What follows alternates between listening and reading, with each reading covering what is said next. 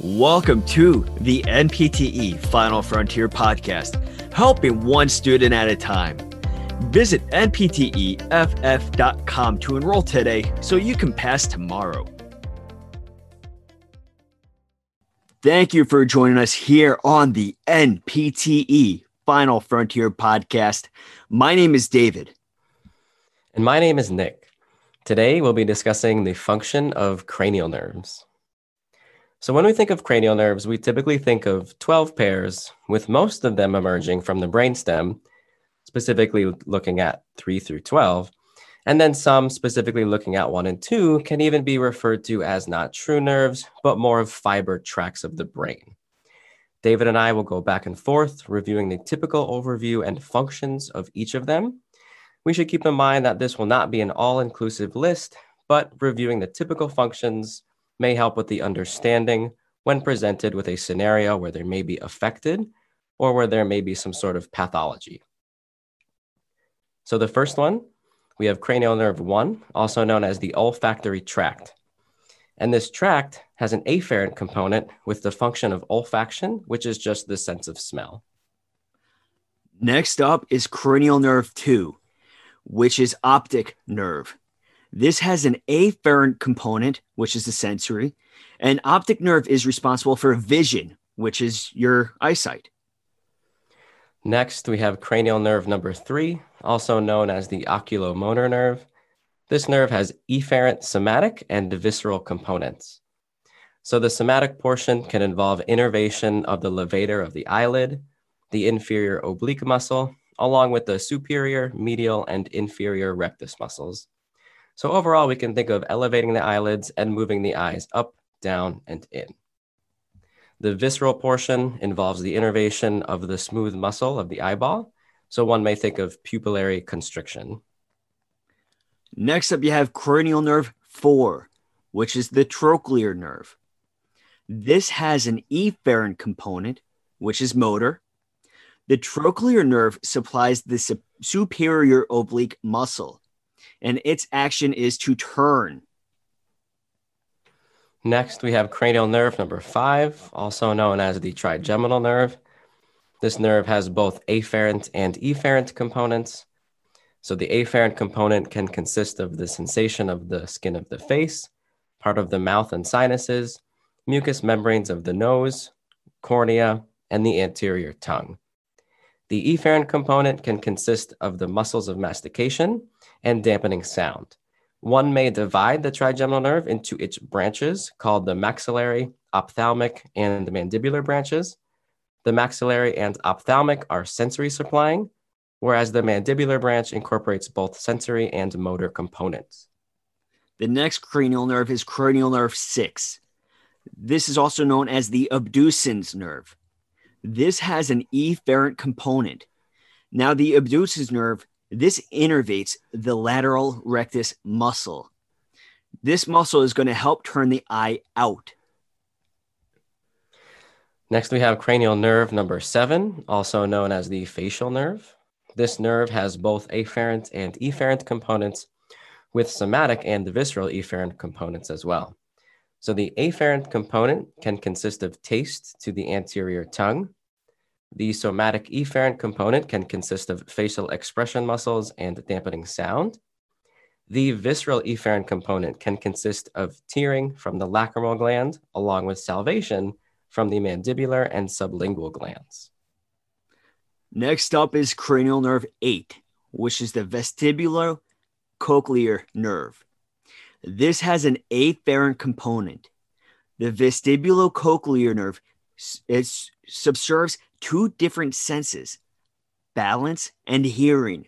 The cochlear portion is concerned with the sense of hearing, while the vestibular portion is concerned with the balance portion, which is the equilibrium.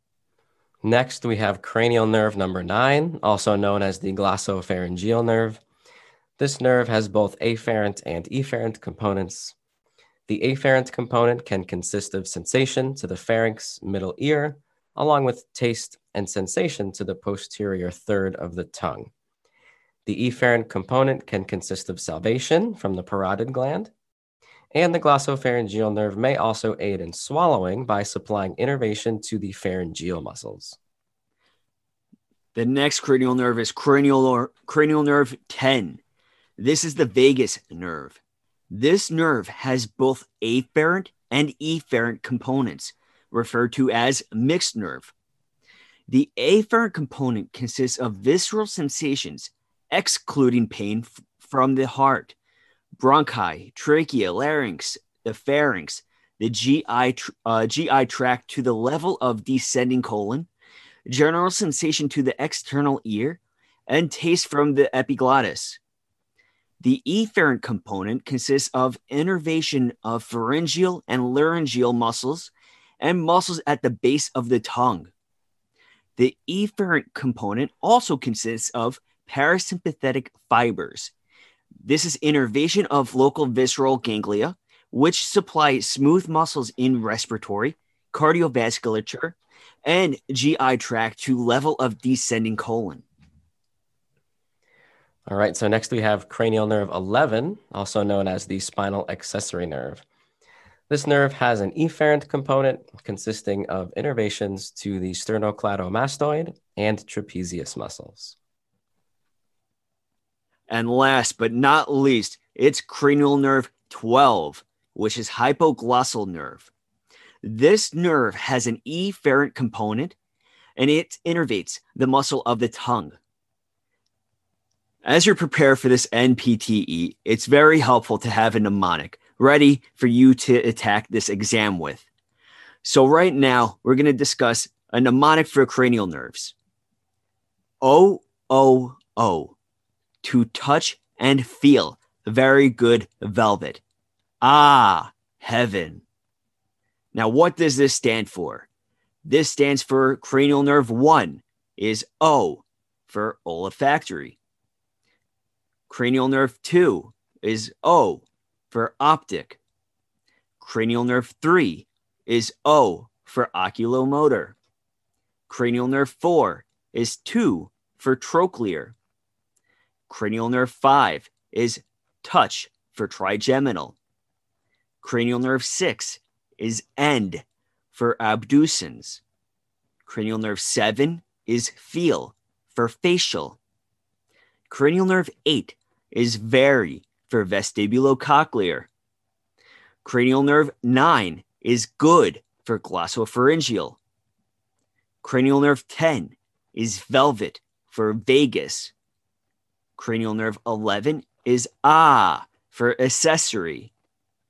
And cranial nerve 12 is heaven for hypoglossal. All right, Final Frontier Warriors.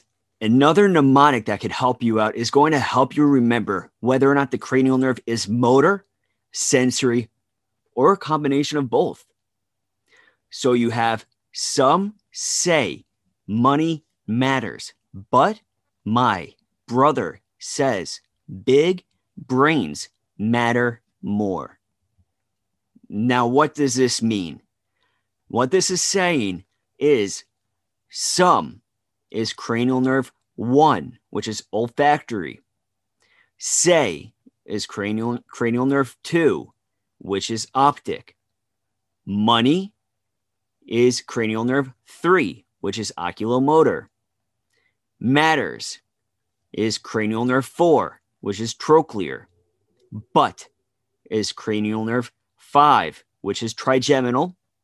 My is cranial nerve 6 for abducens. Cranial nerve 7 goes with brother for facial.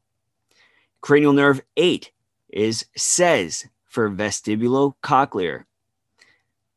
Cranial nerve 9 is big for glossopharyngeal. Cranial nerve 10 is brains for vagus. Cranial nerve 11 is matter for accessory. And cranial nerve 12 is more for hypoglossal. Now, here's a quote from Tony Robbins to help you keep on fighting forward. If you can't, you must. If you must, you can. A lot of you listening right now are looking for one-on-one tutoring. Well, guess what? Final Frontier offers one-on-one tutoring services. This is part of the Advanced Licensed Partner Services, also known as ALPS. You can enroll at npteff.com/ALPS. What this does is provide you from 45 minutes to an hour with a one-on-one session with an ALPS tutor. Now, when you enroll, you can enroll with 1 session, 3 sessions, 5 sessions, or 10 sessions. Each session is going to directly address those areas that you want to improve in, whether it is MSK or cardiovasculature, or is it neuro, or is it just defeating anxiety and testing strategies? Final Frontier offers it for you. So make sure you check out npteff.com/ALPS once again to get yourself enrolled in those ALPS services. Thank you very much for listening. For more information on NPTE Final Frontier, please visit npteff.com. You can also check us out on all of our other social media platforms such as Facebook, Instagram, and Twitter. We hope this episode discussing the function of cranial nerves was helpful, and we look forward to you joining us here next time for the NPTE Final Frontier podcast. Thank you.